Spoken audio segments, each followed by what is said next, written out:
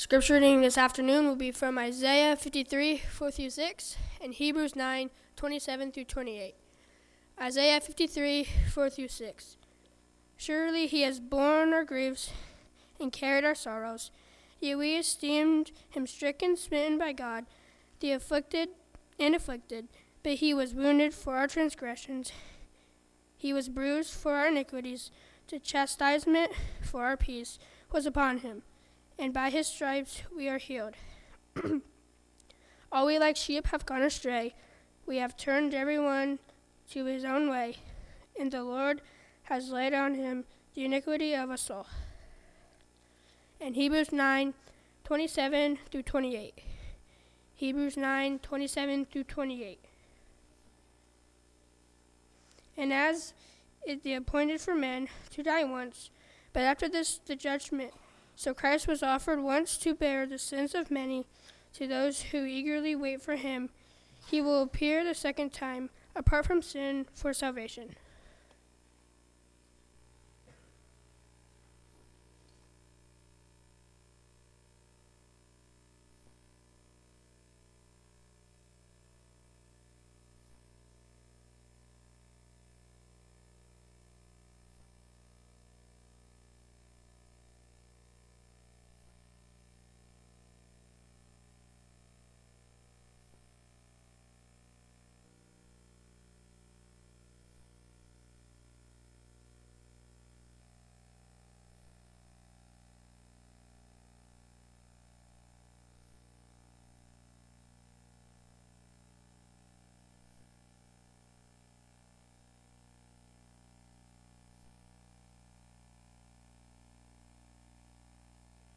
Good afternoon, everyone. Welcome.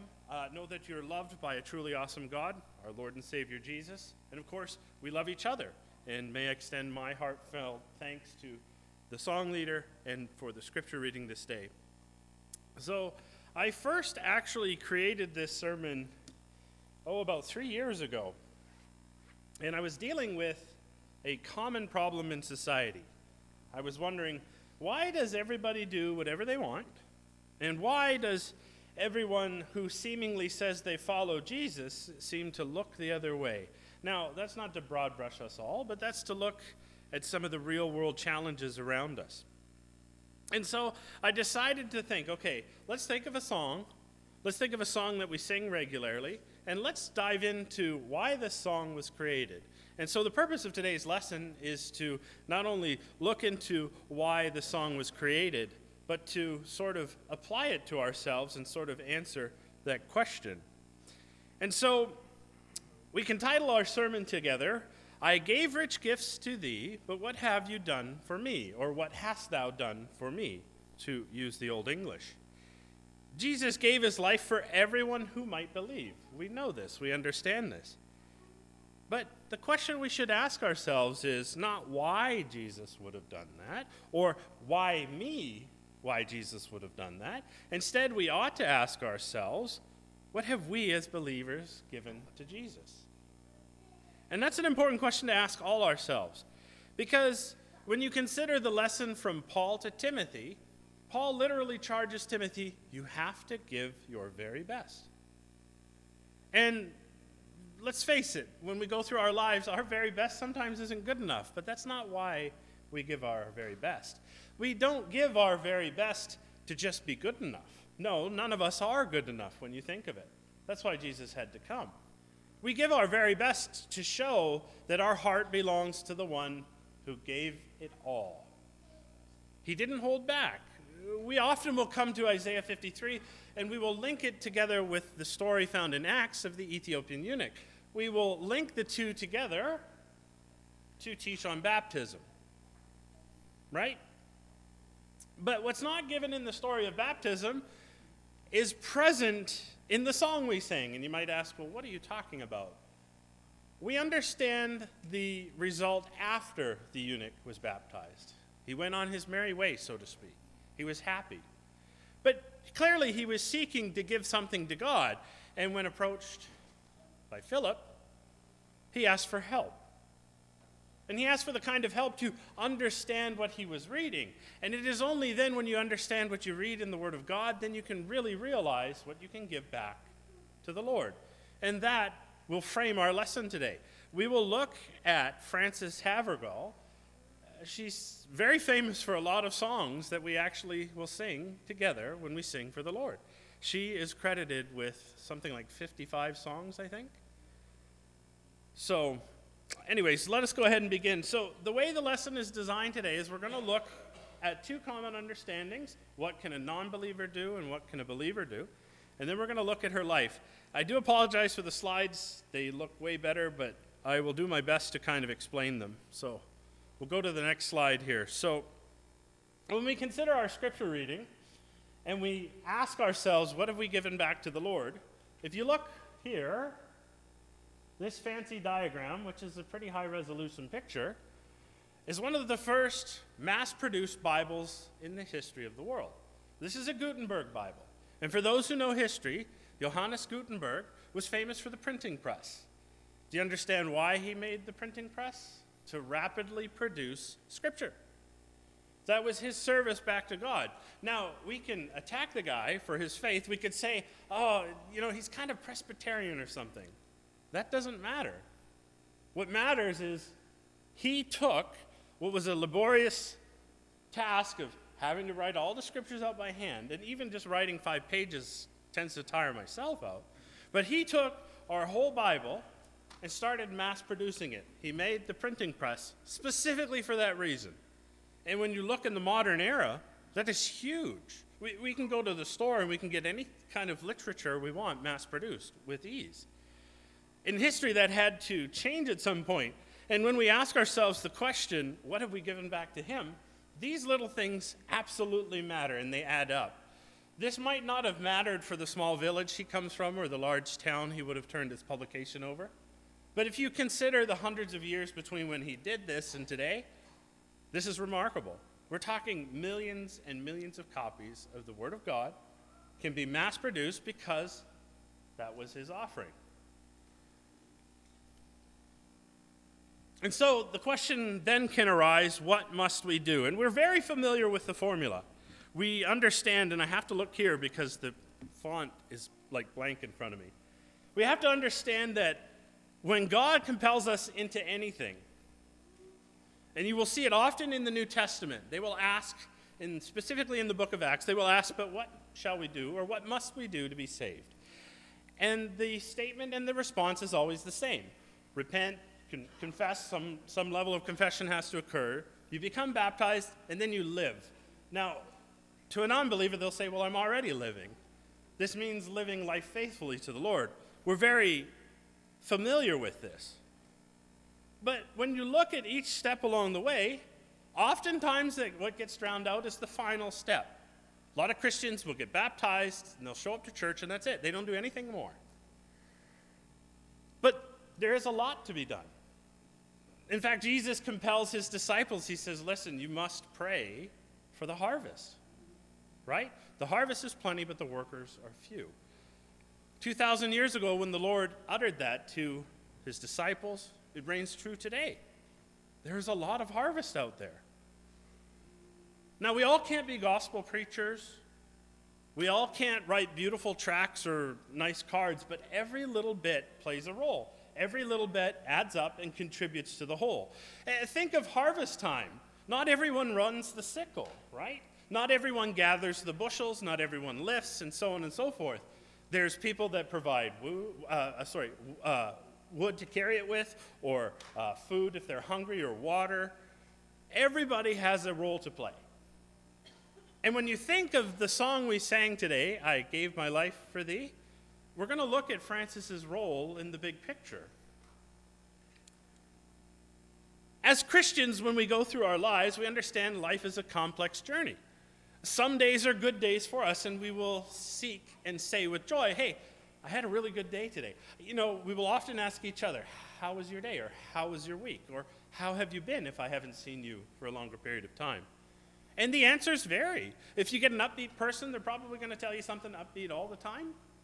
If you get a negative person, they'll probably say, it was okay. They don't want to bore you with maybe the finer details. Some people could have the roughest week imaginable. But regardless of the twists and turns in life, each opportunity we are given is an opportunity to show who we are. A lot of people will say, well, what is going to be your legacy when you die? Well, I can tell you there have been some great kings since Solomon, but most people can't name them because they just don't matter. They show up in history. They ruled large kingdoms, empires even bigger than the empire that Solomon got to rule over the Jews. But people would be like, I've never heard of that king. A while ago, Joe gave us a great lesson on the different pharaohs in Egypt. Some of the names we remember from pop culture, other names are so foreign, but some of the foreign names, if you will, had a greater impact on Egyptian society and the civilization at that time. But regardless, going back to that question, what is your legacy? I submit to you today, as Christians together, you know the legacy that matters most is A, did you believe Jesus? And B, did you share Jesus with somebody? It could be your kids. It could be your neighbors. It could be a coworker. It could be distant family or relatives, you name it. But as we know, and I apologize again, it doesn't show up here, but here is a lesson on everyone is born of blood. Well, think of Jesus speaking to Nicodemus, right? Nicodemus, afraid of the Pharisees, and I don't blame him, because the Pharisees would put people to death or ostracize them from the community if they were considered out of line. But he asked Jesus, and Jesus gives this wonderful description of what it means to truly be born of God. And it presents him with this challenge. Now, he handles the challenge correctly. We're given the full details of the end of the story. But everyone is born of blood. Everyone in this room today is born of blood. But not everyone is born of water. Right? And that's important to understand, because if we teach baptism, we're echoing those words. And we know that when we are baptized, we can begin to obey, because baptism is the first act of obedience. And there's absolutely no disputing that. God says this is the way it must be done. If you believe him, you will do it. But then the question becomes, what next after baptism? Some people get baptized at a very young age. I was only baptized about 13 years ago, 12, 13 years ago. It's not too long ago. But the question becomes, how do you live your life?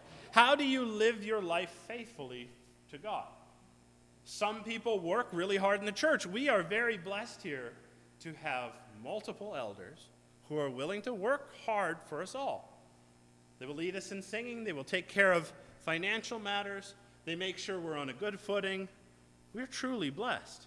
And that's the way God had established it. But they're not the only people working for God.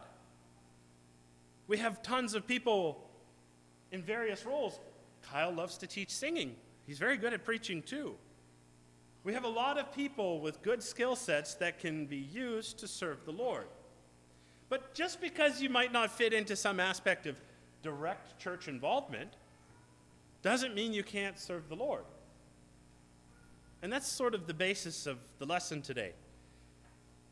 The song we sang, the Lord says, I give you rich gifts. He gave us the most expensive gift we could ever imagine.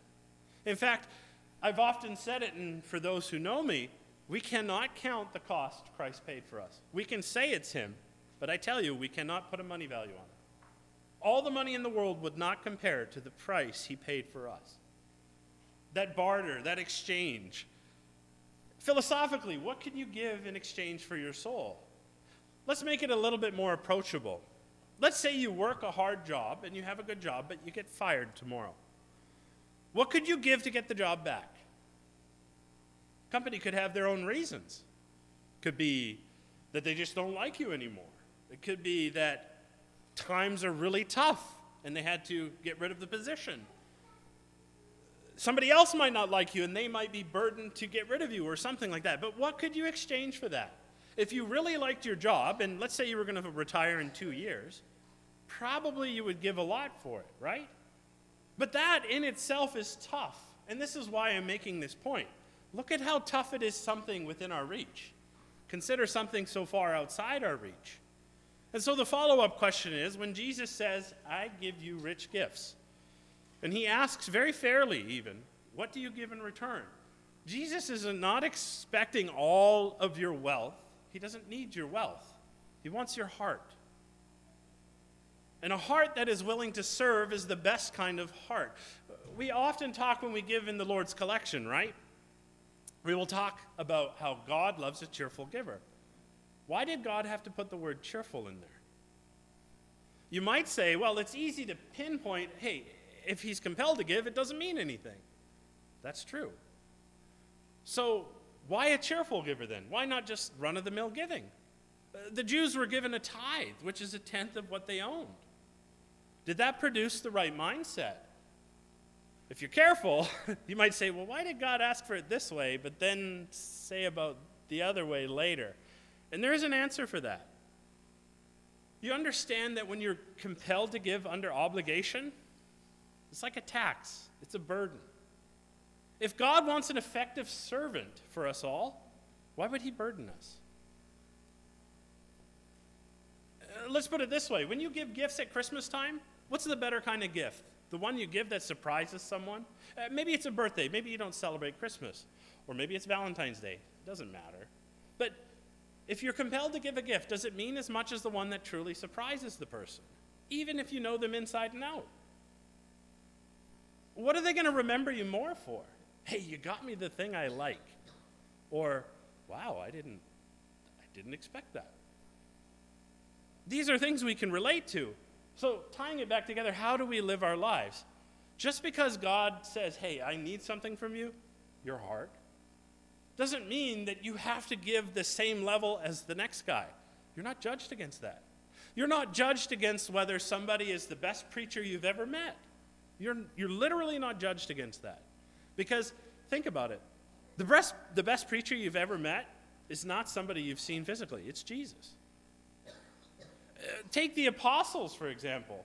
Paul, John, Peter, you name them. Their effective style of preaching started the church. We know this, right? This is not some sort of hidden understanding, but it's literally there waiting for us, right? God wants our heart. We can serve him in so many useful ways. If you give him your heart, you can serve him wonderfully. You can sing a song, and if you have a beautiful voice, somebody might pick up on that. And they might say, why is she happy? Oh, she's got a really good voice. You don't know how you will impact others unless you sit and do nothing. Think of the parable of the talents, right? We understand what happens to the one who hid the talent. He's a worthless slave, and he was cast out. So how to live your life? You see, Paul has told us the end prize of life is the crown of life. And so you must ask yourself, if you say, how do I live my life? How do I serve the Lord? If I do it correctly, then what awaits you is a crown of life. But if you do it incorrectly, you're literally first among losers because you missed out. Now, make no mistake, I'm not calling anyone a loser here. But if you miss the prize of heaven, you're allotted with everybody else. And you had the chance. You had the opportunity. You had your whole life. You knew what to do. And that brings us to our encouraging example. And this is an interesting and fascinating woman. If you ever want to look and see what it means to serve God, just open the song book, take a song that you like, look up the author. Kyle, I think, gave it to us not that long ago with somebody in the modern era. This is not a repeat, but there's something to be said. So let me explain a little bit about her life, kind of a thing. Her father was a rector, which is a British word for admin staff, right? He was a rector at a local church. The family was not rich. When she was 11, her mom died. And she would suffer for all her life with health ailments. In fact, she died at 42 from a stomach ailment. But because her father was a rector, he didn't make a lot of money. But that was never the point. He worked hard to provide for his own. He provided for his family. And after his wife had died, his daughter really is the only thing he's got going for him. And he thinks, gee, she can have a better life than me. I will put her in school. And so her father puts her in a school for girls, Mrs. Teed's School for Girls. It's not that title. There's an actual formal title. But he puts her in some form of formal education to try and give her a better chance. And this is important because when you look at Frances here, again, the song we just sang before sharing the Lord's Supper, if you look at one of her songs, the most interesting circumstances produced that song. With her health ailments and the death of her mother, going to school, she had troubles learning.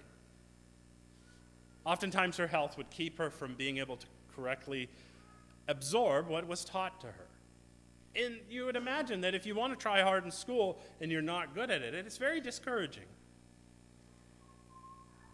Her father knew school wouldn't be well for her at that point, and he didn't know what to do. Because of her health situation, she couldn't be in class. It wouldn't make sense to continue sending your child to a learning institution if they couldn't continue to learn, whatever the reason is, right? Her father cared deeply for her. He's very involved in the church. He decided to send her on a tour of history, if you will.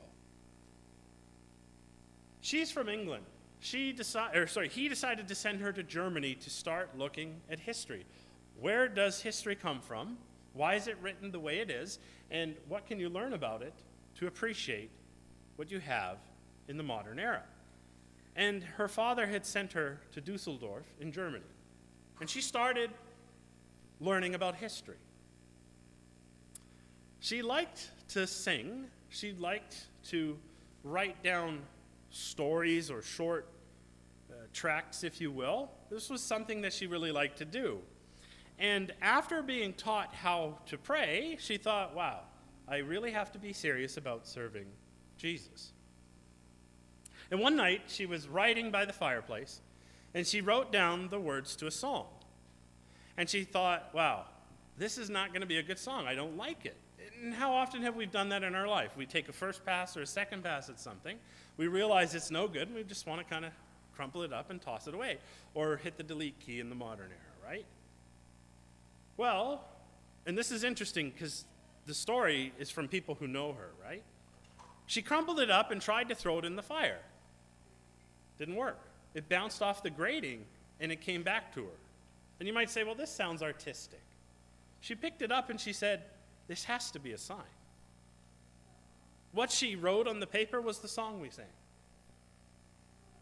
Now, why does that matter? I'm not asking you to believe in superstition or anything, but it changed her heart.